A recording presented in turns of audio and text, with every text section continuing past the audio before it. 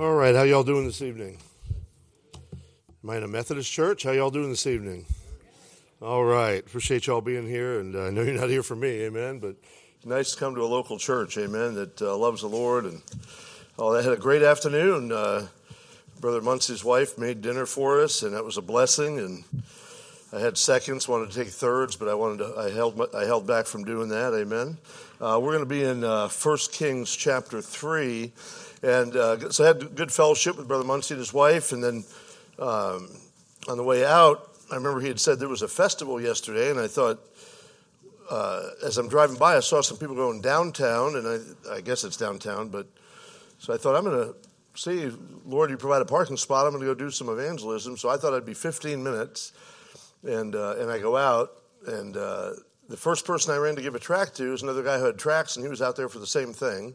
I don't know what church he's from, but a Baptist church. He knows Brother Muncie, knows the church here, and so ended up witnessing. Please pray for a young man named Daniel. I spent almost a half hour with him, and he was this close to getting saved. But I don't coerce anybody. I'll be firm that you receive or you reject Christ. But Lord was really working on his heart and going through some hard times family-wise, and so who knows? He may pop in sometime here at the church. So, but that was a blessing, and so please pray for him if you would. So, all right, 1 Kings chapter 3. Let's stand if you don't mind, amen. And I do appreciate Brother Sam had mentioned. He said, we start at 5 because that way if you end at about 8, you're okay. Amen. So I appreciate that, So, all right, sounds good. He'd probably be gone at 5 after, but 6, amen. But so I appreciate that. Appreciate the hospitality of the hotel, and just Lord's always good. Good when I'm here, amen. So he's good anyways, though, right? Amen. No matter what, amen. If I didn't have a hotel, didn't have anything, didn't have a blessing of him, he'd still be good, right? But I sure like when he's good otherwise too, amen. So, all right, 1 Kings chapter 3, if you would. We're going to look at some familiar passages today, and I want to preach a message, try to be straightforward tonight, if you don't mind that. 2 Kings chapter 3, 1 Kings chapter 3. Bible says in verse 3, and Solomon made affinity with Pharaoh, king of Egypt, and took Pharaoh's daughter and brought her into the city of David until he had made an end of building his own house and the house of the Lord and the wall of Jerusalem round about. Now go over with me, if you would, to verse 3. It says, and Solomon loved the Lord, amen, walking in the statutes of David his father, only he sacrificed and burned incense in high places. So he loved the Lord, but there was an area in which he lacked, amen? And then we go on, look at verse 5, and Gibeon the Lord appeared to Solomon in a dream by night, and God said, ask what I shall give thee. And we know I don't like to say story, because I'm not dealing with a fiction book, I'm dealing with the Holy Bible, so it's an account, is phrase I use, amen? So look at verse 9, give therefore thy servant an understanding heart to judge thy people, that I may discern between good and bad, for who is able to judge this, thy so great a people? And the speech pleased the Lord, amen? Isn't that what we're after? Please the Lord. I want to please the preacher. That's a good thing, but what about pleasing the Lord, amen?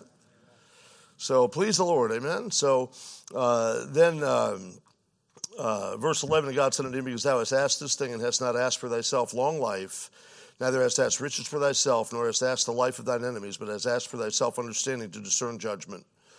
So God was good, amen? And so we're going to stop, we're going to pray, and then we'll continue, amen?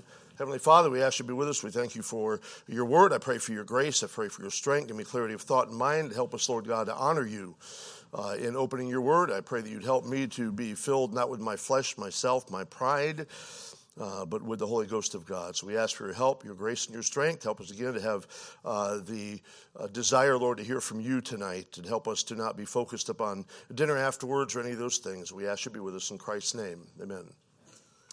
All right, go ahead and have a seat if you would, amen. One time I forgot that. It was like 20 minutes later, and my wife's looking at me, Jim, so. But I want to preach a message tonight called Blindspots, Besetting Sins, and Battlefields. Amen. Everybody with me? All right, amen. So blind spots, besetting sins, and battlefields. So we see here where God had tremendously blessed Solomon and gave him wisdom. Now we're going to look at a few of the verses. Go over to chapter 4, 1 Kings chapter 4. And the Bible says this, go to verse 29 if you would. And God gave Solomon wisdom and understanding, amen. I've been saved for about 41 and a half years. I still wish I had a lot more of that, amen. So, but look what it says in verse 29, exceeding much in largeness of heart, even as the sand that is on the seashore, and Solomon's wisdom excelled the wisdom of all the children of the east country and all the wisdom of Egypt, amen. Now go with me, if you would, to 1 Kings chapter 11. 1 Kings chapter 11, amen. You're all so quiet tonight. Did I miss something? Say something wrong? I mean, you're all so quiet tonight. 1 Kings chapter 11. So I appreciate the response this morning, and there's something to that about God's goodness, amen. So anybody do what I recommended, by the way? Anybody write a list of 5 or 10 things about how God was good to them? Looks like some of the young people, well, that doesn't count you, brother, but some of the young people, amen. So that's a blessing, amen. All right. So 1 Kings chapter 11, and look with me, if you would, at verse 1.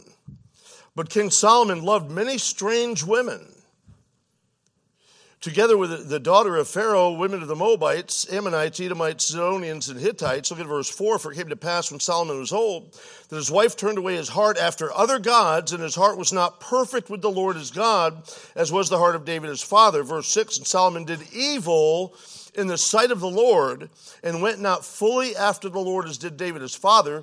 Then did Solomon build an high place for Chemosh, the abomination of Moab, and the hill that is before Jerusalem, and for Molech, the abomination of the children of Ammon, and the list goes on. So here we find a man that loved God, that asked for, he could have asked for riches, for wealth and for things and all that, and he asked for wisdom, amen? God gave him wisdom. Then we find where he transgresses, and already we see a problem right there at the beginning, but then it transgresses to a point where he ends up getting further away from the Lord. And then he gets to a point where it says he did evil in the sight of the Lord. So I want to preach for a few minutes on blind spots for the very first thing. And it's interesting that the definition, by the way, of blind spot is a portion of a field that cannot be seen or inspected with available equipment. An area in which one fails to exercise judgment or discrimination. An area where a person's view is obstructed. Now, when you think of a blind spot, first thing normally people think of is what? A vehicle, a blind spot. There's actually 6 places on a vehicle. If you really go by the manuals and all that, there's actually 6 places on a vehicle that are considered blind spots. And share with you a fact that some people don't know, and I didn't know until I was studying for this message. Every human being in the world has what's called an optic disc. Anybody familiar with that? If you are, raise your hand. So an optic disc is an area in your eye that has a blind spot. Isn't that amazing? And so in the Christian life, I find after being saved for such a long time, and I know there's a few saved out here longer than me, but when you look at it, in our life, it's easy to have blind spots, areas where we may be serving God, or maybe our prayer life is right, and we're evangelizing, and we're studying the Bible, and we're praying right, and then we let a blind spot. There's something that we don't give enough exercise and judgment towards. We just let it slide, amen? You're riding in a vehicle, you get a blind spot. And you think, the other day, it's funny, I'd already been preparing this message. And a lot of the way I prepare a message is probably different than some people, but a lot of the preparing message I do is up here. And then finally, the last day or 2 or 3 before I preach, I write it down, amen? And a couple of days ago, I'm riding down the road, and I'm, doing this or that, and, getting ready to go in the right lane. There's no car there. And I'm just ready to turn, and guess what? Boom, a car pops up. You see, it's easy to miss things in our Christian life. It may be that overall we're following the Lord, but if we're not careful, we will get blind spots, areas which we think, well, it's okay or it's not that bad, and we're not going to exercise our judgment properly the way we should. Am I right? Anybody else ever had that happen, or am I the only one here? It's easy for that to happen. By the way, what are blind spots? Could be anything. It could be pride, could be lust, self-centeredness. By the way, I think that's one of the biggest sins in America today. I used to think it was more with young people. I think it's with adults as well. Self-centeredness. It's all about me. No, it's not. My wife one time, was just so funny, and but I said something, and she said, Jim, it's not all about you. And it's like, what a new revelation to me. Amen? So thank you for that, ma'am. But what a new revelation. Pride, lust, self-centeredness, corrupt words. Corrupt words. I have a very good friend. He's a preacher. He's a pastor. I've known him for over 20 years. Loves the Lord. I mean, he'll preach like crazy, and loves God. He got about 7 or 8 children and just loves the Lord. But guess what? He has a blind spot, and that is he lets a few words slip out now and then.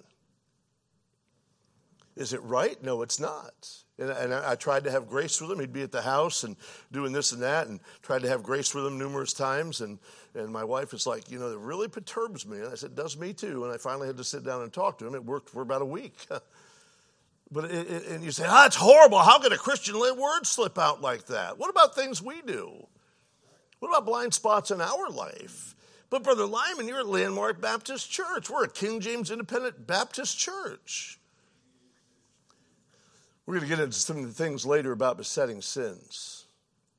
A lot of blind spots. Could be covetousness, making money, position, vanity, shame, fear of man, gossip, unrighteous anger. Here's a good one. People love this. Violation of man's laws. I used to preach, and I still do, against, and you may get mad at me, whatever, but I used to preach against, what do they call them, radar detectors. Well, you just go the speed limit. That just solves the issue, and it's $100 cheaper. And if you want, so you can all give me $10 for that, and you just saved a bunch of money. Amen? But think about it. If we're supposed to, see, we set the bar and the level where we are not guilty. Amen? I'm not in the bar room. Praise the Lord. I'm not committing adultery. Praise the Lord. But isn't it interesting? The Bible says to obey the laws of man until they conflict with the laws of God is basically what we read. But it's okay to go 75 and a 45. Amen? Am I right? I remember when I first got saved, God dealt with me about that stuff. I had a hot rod 1978 Camaro, the fastest I ever went, about 165 miles an hour. I remember going to upstate Lake, and I'm not bragging on that. It's only because of the Lord I'm not dead or in prison. But I used to go to Lake George, upstate New York. It was a 2-hour trip from where we lived. I did it in an hour. My friend reminded me a couple months back, I talked to a friend I hadn't talked to in years. And he goes, remember that time we were driving by going to Lake George? And you were going so fast, we saw a state trooper, and then he never came after us. We figured you were going so fast he couldn't catch up to you. I don't know. But I was just, but when I got saved, and I got weaknesses you probably don't have. But when I got saved, that speed limit sign said 35. I wasn't going above 35 or maybe 1 or 2 over. That's horrible. That's legalistic. No, it's only that way because we're not guilty, or we don't talk about all sin in our churches. That could be a blind spot for you. Amen? That went over well. Amen. So I had one guy in Pennsylvania, a good church up there, Brother Grove, one of the guys from his church. I said something about putting magnets on his car. And he goes, well, it wouldn't do any good. I drive so fast, nobody'd read them anyways, Bible magnets, So, but some of you are not smiling because you're probably guilty of that. Amen. But so I want you to think about blind spots in your life. So I don't have any. So here's a good idea. Those of you that are married, amen? Go home tonight and ask your wife, gentlemen, if you've got blind spots. Amen? Ladies, ask your husband, you got blind spots. Areas in which you don't properly exercise judgment. Or you let it slide. Well, I'm a Christian. I'm doing all these other things. Right? It's funny when we witness to a lost person, they'll say, well, I give to charity and I do this and I do that. And it's like, yeah, but that's not salvation. It doesn't work out that way. Doing all those things doesn't take care of salvation. Well, guess what? If you're saved, and even though you're doing this and doing this and doing that, it does not mean that we should not exercise judgment about sin in our life and blind spots. So now go with me over to Romans chapter 12, if you would. Amen. Or Hebrews chapter 12. Hebrews chapter 12. Are you all tired? So tired because you're all doing evangelism this afternoon?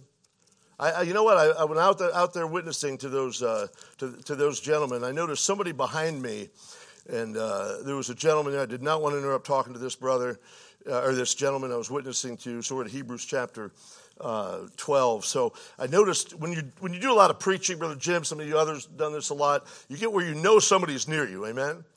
So I noticed somebody was behind me. It looked like two ladies and a gentleman. And so I'm trying to deal with him, but I don't want to rush. I don't know if they wanted to talk to me, or if they were talking to, just to each other, and they just happened to be close to me or whatever. So I got done, and then I noticed there was two young ladies from the Sunday school class were out there, and they said, "Hey, Brother James, you were at our church this morning. Could you talk to this guy too?" It's like, sure, why not? It was a blessing. It was a blessing to see him out there. Amen. So Hebrews chapter 12. So look at verse 1 if you would. Hebrews chapter 12. So now we're going to talk about besetting sins. Besetting sins. So Scripture says, "Wherefore, seeing we are also compassed about with so great a cloud of witnesses." And I believe that's referencing those in Hebrews chapter 11. By the way, I've not gotten loud so far tonight, so I hope you don't fall asleep on me, okay? Amen? All right, so some of you are going to make a point not to, so I don't get loud, amen? "Looking unto Jesus," let's look, "and lay aside every weight in the sin which doth so easily beset us." What is a besetting sin? It is a sin which is easier for you to yield to than other sins. It's something in your life that you struggle with. Can anybody relate to that? Anybody have a besetting sin? Be honest with me. Don't be Baptist. Raise your hand. Be honest. Amen? Well, we're going to get to where the rubber meets the road tonight.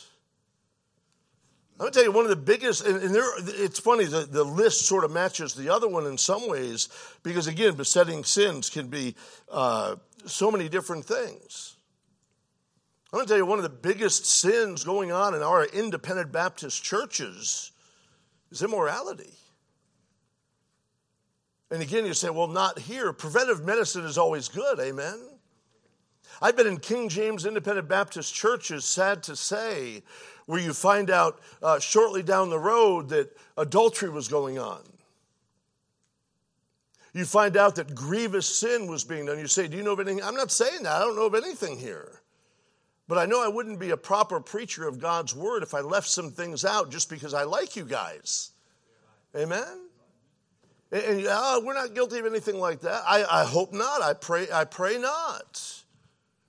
But I know that the besetting sins out there of immorality and lust are absolutely horrendous in our world and in our Christian circles and in our King James Independent Baptist churches, sad to say.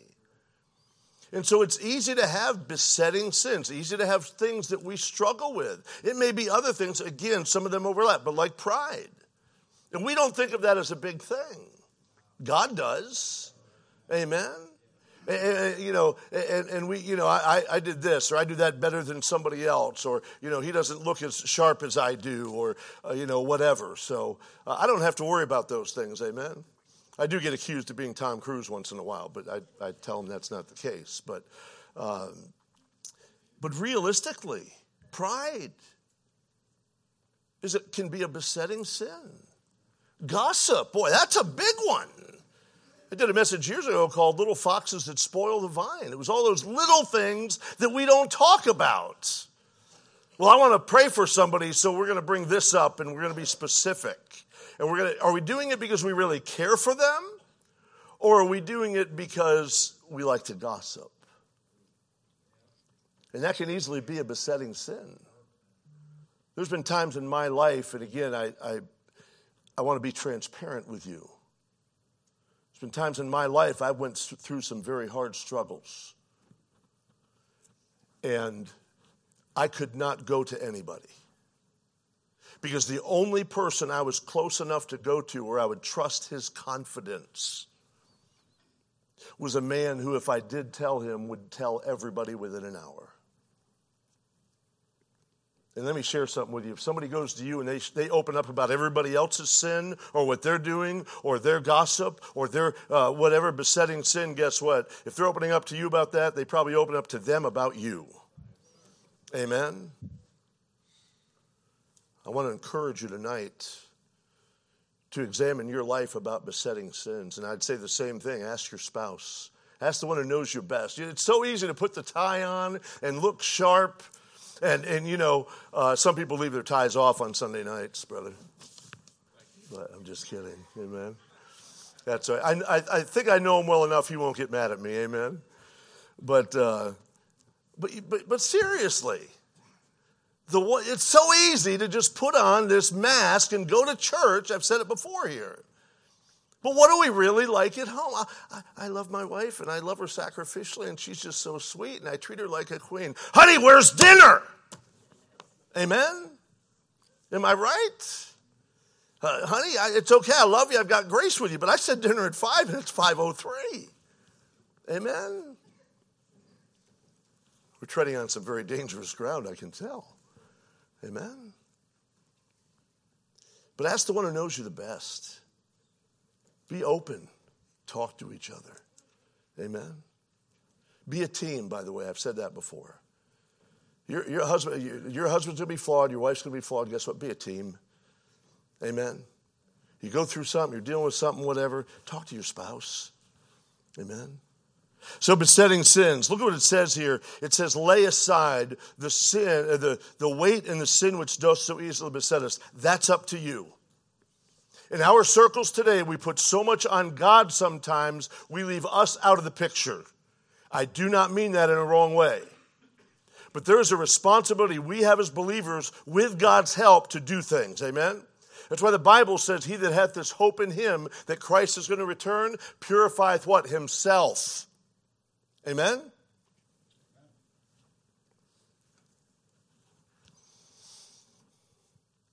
So here's an interesting passage. Look with me, if you would. Go down to verse 4. Ye have not yet resisted unto blood, striving against sin. That's a tough passage. If you run into a preacher who says he's got an answer for everything in the Bible and has all the answers, you probably ought to start listening to somebody else. Amen? The more I study parts of my Bible, the more I realize I don't know. Amen? But this is a tough verse. But here's what I want to throw out about besetting sins is how much do we fight against them? Amen? Because what the devil wants you to do is he wants you to have a besetting sin to the point where you just think that's where you're going to be the rest of your life and you can't get any victory. And that's not of God, that's the devil. Amen? Because if the Holy Ghost lives within you as a believer, you can have victory. It may take a lot of work. You know, we live in a day where there's no sweat, no labor, no toil in the Christian life. It's that way in the workforce. It's that way at the gym. I started going to the gym a little bit lately. I know none of you can tell, amen? I started going to the gym. Well, when I was a kid and you worked out, I mean, if you could do 10 curls and you don't stop at 8. You did 10. Then you push for 11. Then you push for 12. Then you push for 13. And you sweat and you worked and you did it hard and you put effort into it. And if you didn't put the proper effort into it, you wouldn't get a lot of results, amen? We used to do back then, again, old-fashioned days, we did what we called suicides back then. So you take about, somebody knows what I'm talking about, so you take a curl bar, and instead of 120, 150 pounds, put 10 pounds on it, or do just the bar. And you do it as many times as you can. You do the bench press. Instead of 300, 350, you put on there about 35 pounds. You do it as many times as you can. You do it till it hurts. You do it till you're in pain. You know what? The Christian life is the same way. Oh, I don't want this sin. I don't want this besetting sin. I don't want this. I want to get victory. But how much effort, how much work, how much sweat, how much labor, how much fighting do we do when it comes to the sin that we say we hate? Amen?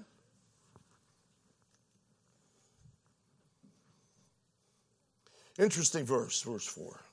You have not yet resisted unto blood, striving against sin. Have we resisted? I looked up all these commentaries, so I like to find what my own self from looking at scriptures. Then I'll go to the commentaries and see as a last resort to see what other people think. But just because a favorite preacher says something, that doesn't mean I buy it. Amen?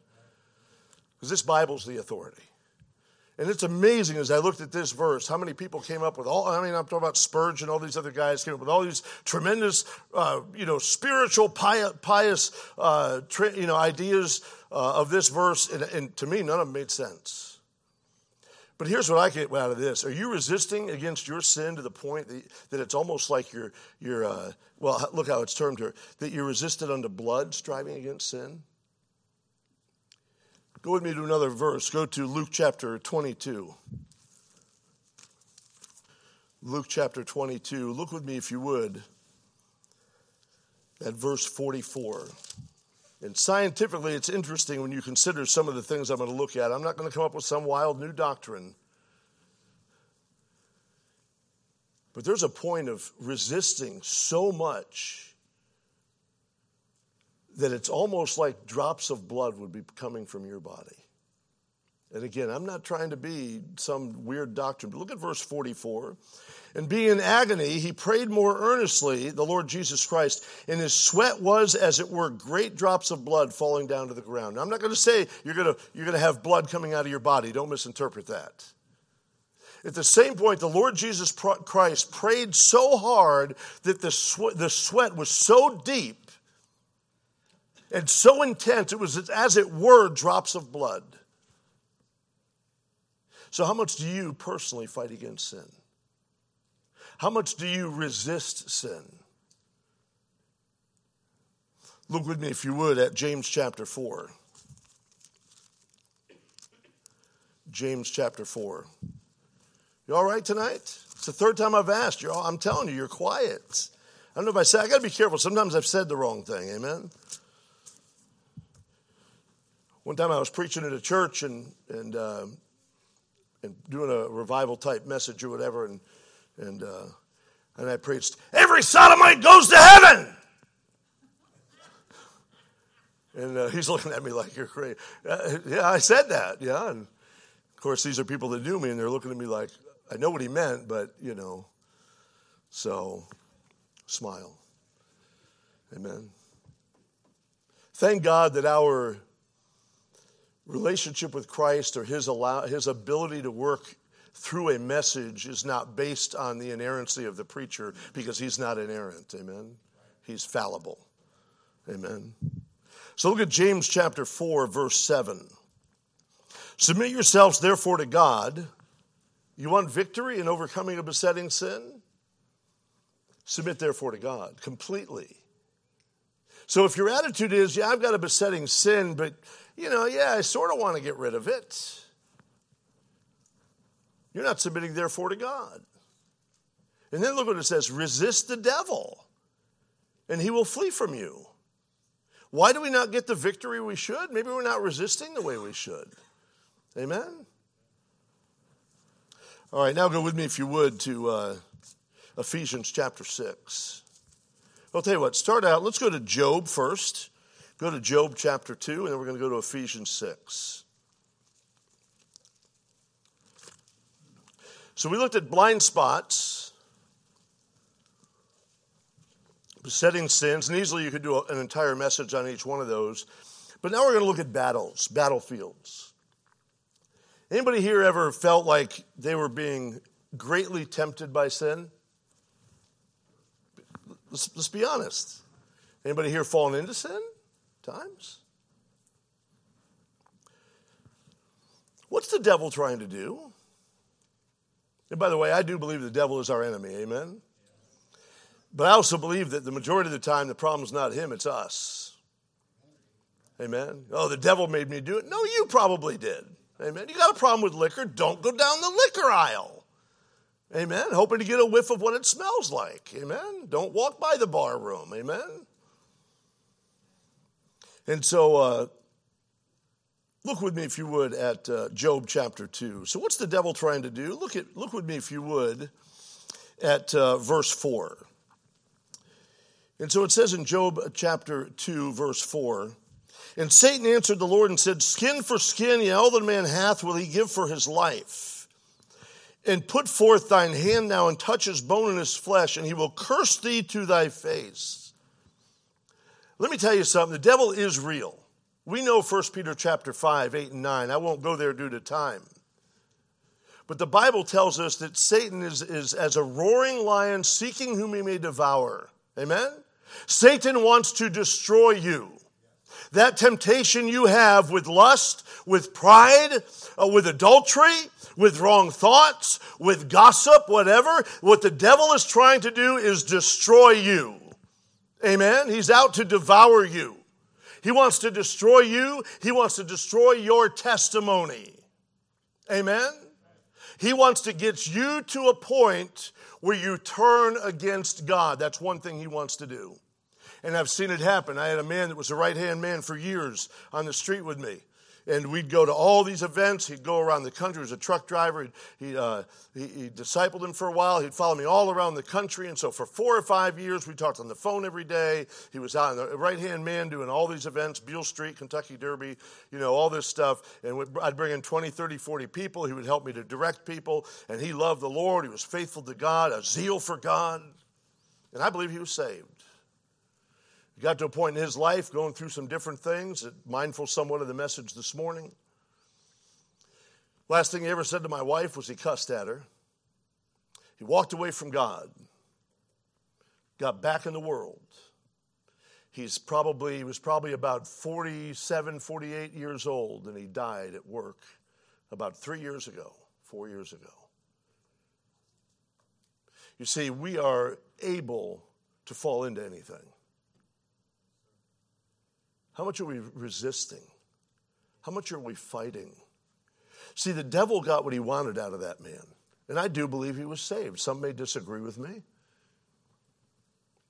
But the devil wants to destroy everything about you. And he'll lie to do it. And he'll use everything he can to do it. It might be I'm just going to be up front. It might be a half-dressed woman on a cell phone. Might be a woman at work that's a little bit too friendly with you. Amen. Might be a man a little bit too friendly with you, ladies. Amen. It might be a backing down on what truth is in front of people at work because we know we have a fear of man more than a fear of God.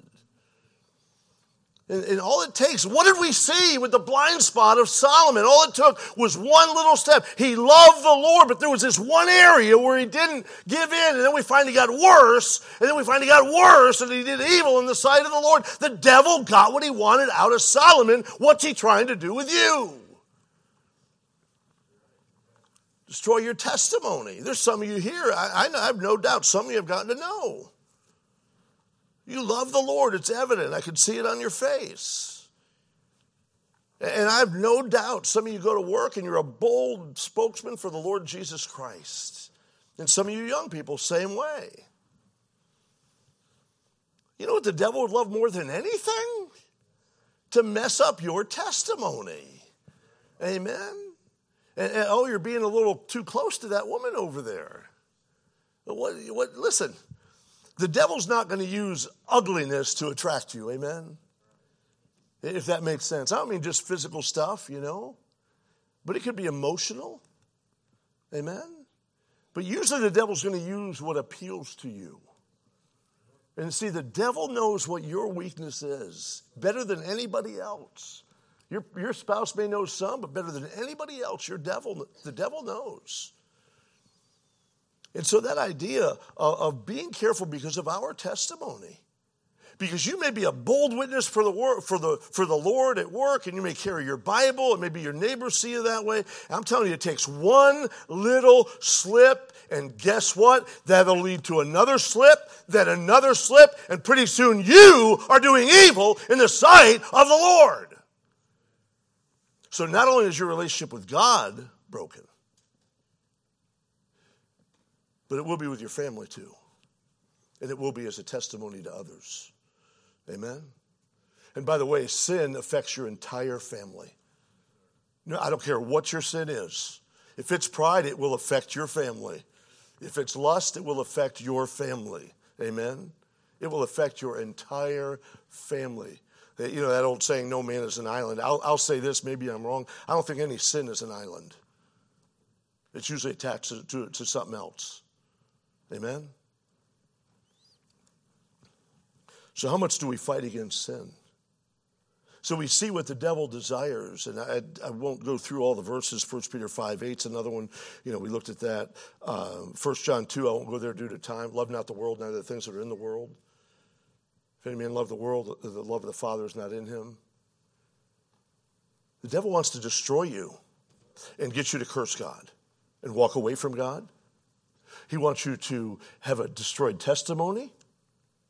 He wants you to have a relationship affected with God destroyed. He wants your relationship with family members destroyed. He wants your relationship with the body of Christ destroyed. The devil's real. And so here's what I want to look at. Go to Ephesians chapter 6.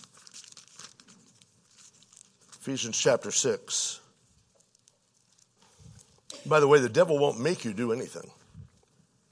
He may put temptation in front of you, but don't whine and complain about the devil putting temptation in front of you when you're the one putting it in front of you. Amen. We blame the devil too much. Amen. I believe he's a real being. He's real. But it's so easy. We do the same thing. What did Adam say? The woman that thou gavest me. Right? We do the same thing. Amen. Boy, I got some smiles with that one. Amen. We do the same thing. The devil that you put in your Bible, Lord, we blame it on him. And yet we are usually the ones guilty of putting stuff in front of us ourselves, or not dealing with our pride, or not dealing with our gossip, or our mouth. Amen? What we need in our independent Baptist circles is to put away our pride and realize that all unrighteousness is sin. Because again, we would say, no doubt about it, homosexuality is a sin. And we could all get excited and say, yes, it's sin. We could all, raise our voice and shake our fist. Homosexuality is sin. It is sin. Amen? But how come we don't do that about the things that you've done that nobody else has seen in the last week? Or what I've done? Amen? That's why, is it not good to have a forgiving God? Amen? At the same point, our desire ought to be to please him. There's a track I saw out there. I didn't get to read it. I want to grab it on the way out. It says, now what do I do after I get saved? Tremendous thought. Amen? So look at Ephesians chapter 6 as we consider the battles. The battlefield, by the way, there's different battlefields. If I remember, I'll get to that in a minute. But Ephesians chapter 6, look at verse 12. For we wrestle not against flesh and blood. So it's not just about, it's not just about that woman who's trying to approach you. It's not just about that man, ladies, who's trying to approach you. It's not just about that mouth you may have that may not honor God. It may not just be about the breaking of man's laws so casually. It's not just about that. You see, we have to look at the big picture because we don't wrestle against flesh and blood. Look what it says, the rest of the passage here. But against principalities, against powers, against the rulers of the darkness of this world, against spiritual wickedness in high places.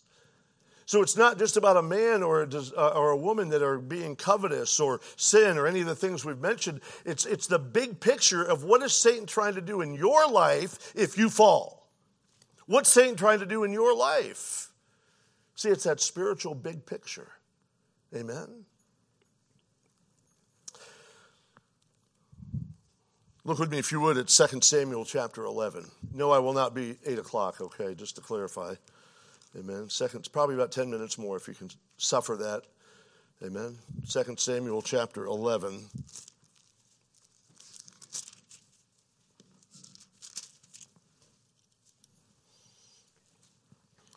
Most of us are familiar with this passage.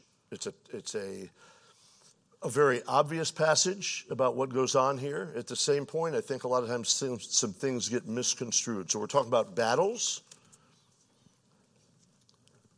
So look at chapter 11, look at verse 1. And it came to pass after the year was expired, all the time when kings go forth to battle, that David sent Joab and his servants with him, and all Israel, and they destroyed the children of Ammon and besieged Rabbah, and David tarried still at Jerusalem. So we've all heard messages on this, that David should have been in the battle, right?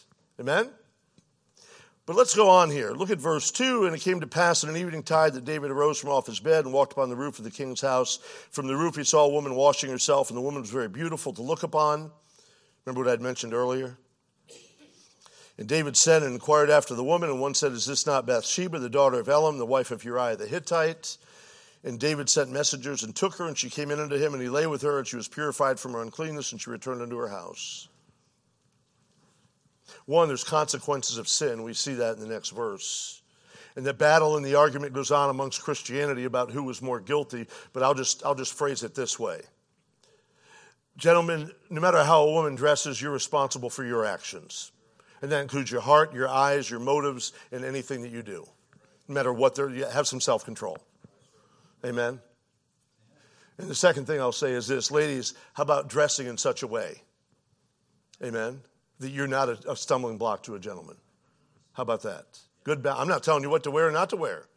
That's between you and the Lord. But, if we just have a balance like that, and I know they say, you read, we don't know, but I know all these commentators, the culture was for her to do that. And all that. I don't care. Regardless, if David was in his place, he wouldn't have been there to be tempted, amen? How many people have said, I'm going to skip church tonight, stop going to church, do this, do that, and then they end up in sin that night or that week? Amen? There's something about being in the place God intended you to be. Amen?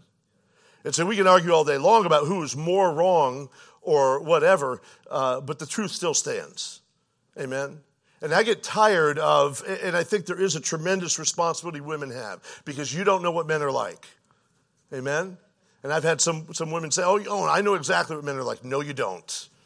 Amen? And you don't know what men are like. Amen? And you don't know where their thought life, right here amongst people in this church even, but just the whole world, and we're permeated with all this stuff. You don't know how a man thinks, amen? And I would say, my wife used to get pastors' wives upset. I know she wouldn't Sister Muncie at all, but she wasn't much on doing speaking and stuff, but she was asked occasionally to speak to ladies. And so one thing she would teach is on modesty. And it's a very powerful word. We named one of our daughters Modesty, amen?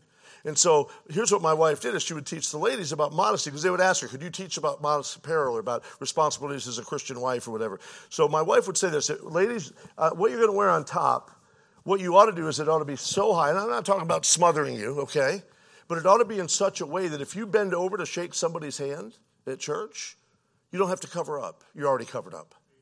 Amen. Pastor's wife in Chicago got upset because she commonly wore loose clothing. I'm not being legalistic, but she commonly wore clothing that you had to be careful to avert your eyes if she shook your hand.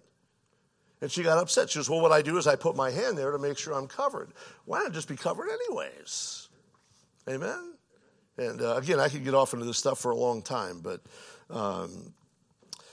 so Satan's goal is to make you walk away from God, not follow the Lord, destroy your testimony, hurt your family.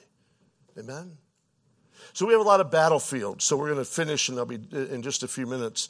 Look at Romans chapter 12, if you would. So we have a battlefield of the flesh. Amen? We've already covered quite a bit of that. So we have a battlefield of the flesh. Your flesh, and it needs to be, Pastor Munson and I were talking about this over the tremendous lunch that his wife made for us, but Romans chapter 12. But, we were talking about renewing, our mind and so forth. Listen, there is nothing good about your flesh. Nothing. And this world wants to reform their flesh. It's not going to happen. Amen.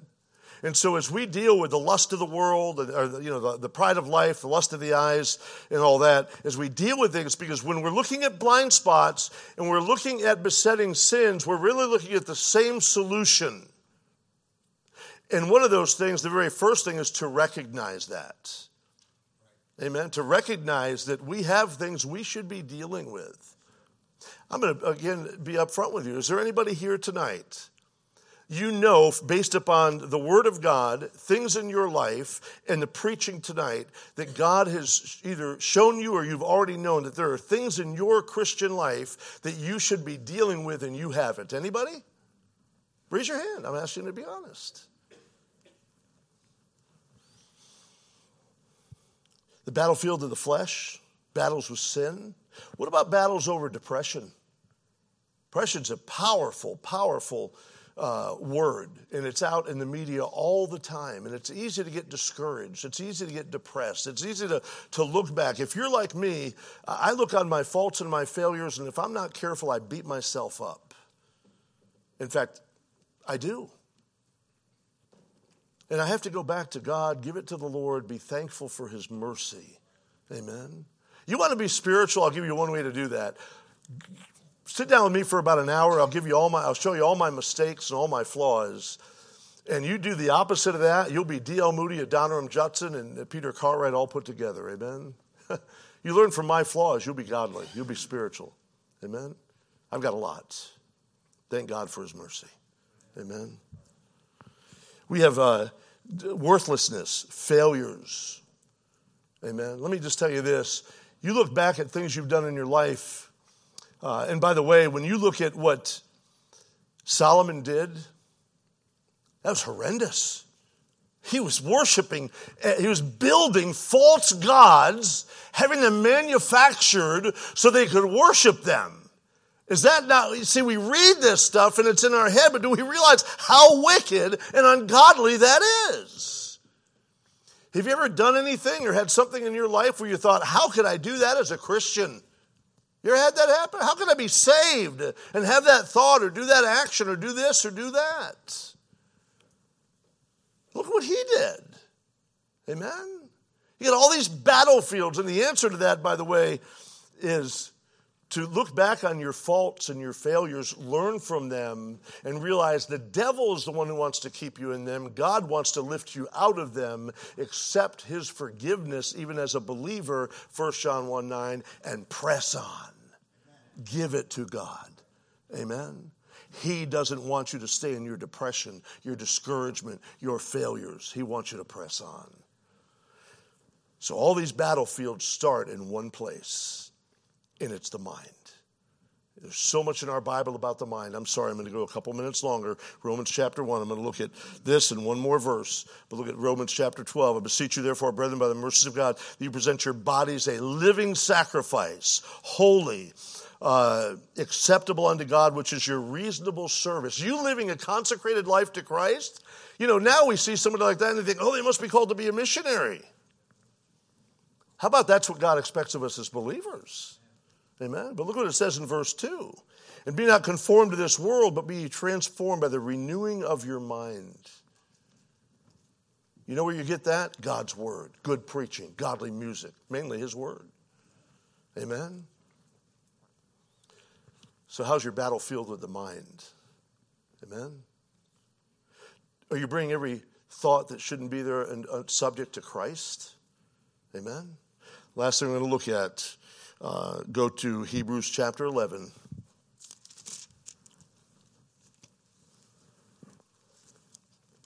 Amen! Just thought I'd wake you up. Amen? Isn't it good to be saved tonight? Come on, think about what you'd be doing before you got saved on a Sunday night. Come on. Think about it. Doing things you'd be ashamed of, bar room, whatever, doing this or that, doing whatever pleased you. Isn't it good to be saved? Yeah, you almost make me think you believe it. Amen? So you deal with a lot of this stuff. Battlefields of the mind, fighting with the flesh. How much are we resisting? Here's a neat thing to think about. If you're saved, remember this, your identity is in Christ. Because what the devil will have you do, he'll get you down so much in sin, especially besetting sin, where you think you cannot get victory, and then you're going to think that's what you are about if you're not careful. And it's easy to do that, and the right thing to do is, hey, wait a minute, I'm a child of God, I'm saved. Amen? And you pick yourself up, you allow God to help you, and you start on the right path again. Amen? So here's something interesting regarding some of this that we're looking at. Hebrews chapter 11. Hebrews chapter 11. I hope this is all coming together okay. Just wanted to bring some of this out. So we look at Hebrews chapter 11. What's Hebrews chapter 11 called? The what chapter? Okay, say it again.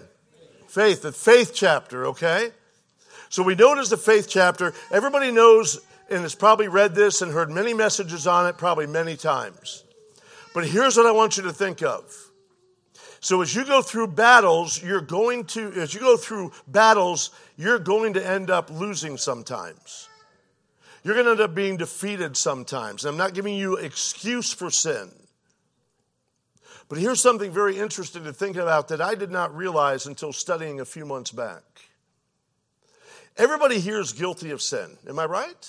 Before you were saved, after you were saved, some of you after you were saved, probably a lot. Amen? I could tell you stories of people, things they did after they got saved, and you'd sit there and say they're not saved. Listen, our salvation is not based on our behavior, but it ought to change our behavior. And it's easy to look around and think about, I can't believe they did that. And they're saved? What about the thought you had last week? Why is it that going 75 in a 50-mile-an-hour zone doesn't seem that bad to you, but it does this and that? It's because we break down and we degrade the holiness of God and what sin is. Amen? We go back to that speeding thing, you're all going to get mad at me. Amen? But here's something I realized as I read this faith chapter. How many times has God mentioned their sin in Hebrews chapter 11? Look at it. Tell me. David committed adultery, murder. Samson, sin. Many of these, sin. How many times has God mentioned their sin in Hebrews chapter 11? None! There's something to that. That positionally, so remind yourself as you go through battles and you may fail, that you are positionally in Christ as a believer. Saved and sealed for all eternity. What a blessing. Amen? If you're saved, you cannot be lost. That's why I go out on the street and I'm preaching, I'll mention hell, and people say, see you there. I say, I can't go to hell. I can't. And they look at me like I'm a lunatic because I even get a little animated, believe it or not. Say, sir, I can't go to hell. Jesus Christ paid it all. Washed my sins away. Said, I'm going to heaven. Amen. Thank God for that.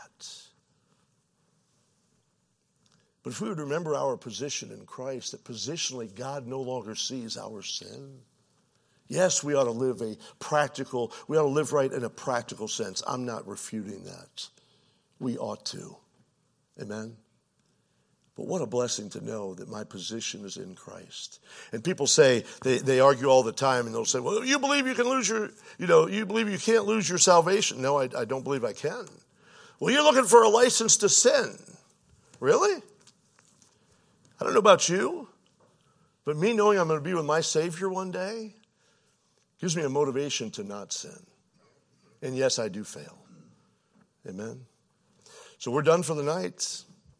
So some of you can be blessed, amen, by a pretty early night, amen. If somebody can play. I don't know if God's dealt with anybody tonight. But you know me. I'm going to ask if the Lord dealt with your heart. If not, that's absolutely okay. It's not a numbers thing. It's not getting reported to sword of the Lord. Hallelujah for that. And anything is fine. But let's be frank tonight. Some of you raised your hand about having blind spots. You got blind spots in your life? Things that need to be dealt with? Think about this. If you knew you had 1 week to live, you knew you had 1 week, 7 days to live, that by next Sunday night you'd be in eternity. Is there sin that needs dealt with in your life? You'd say, wow, I knew that. I'm going to see with the Lord. I need to get things right. Blind spots. Besetting sins. Some of you raised your hand. Come forward. Talk to the Lord. It's up to you. God dealt with anybody tonight? Let's mean business with God. We want God to mean business with us. Amen. I talked to a sister earlier today, got cancer. Handling it right, handling it spiritually. You know, it's funny how we crowd to God and we want Him to mean business with us when we need Him. Let's mean business with God tonight. So God's dealt with your heart. If you raise your hand, some of you did besetting sins, blind spots. This isn't a time to judge and chastise, and I can't believe he came forward. He must be guilty of this. I'm not talking about that stuff. Let's make things right. Let's mean business with God. Battlefields, blind spots, besetting sins. Amen. Maybe it's vanity. That's a big one today. Whatever it is. Thanks for the time tonight. Amen.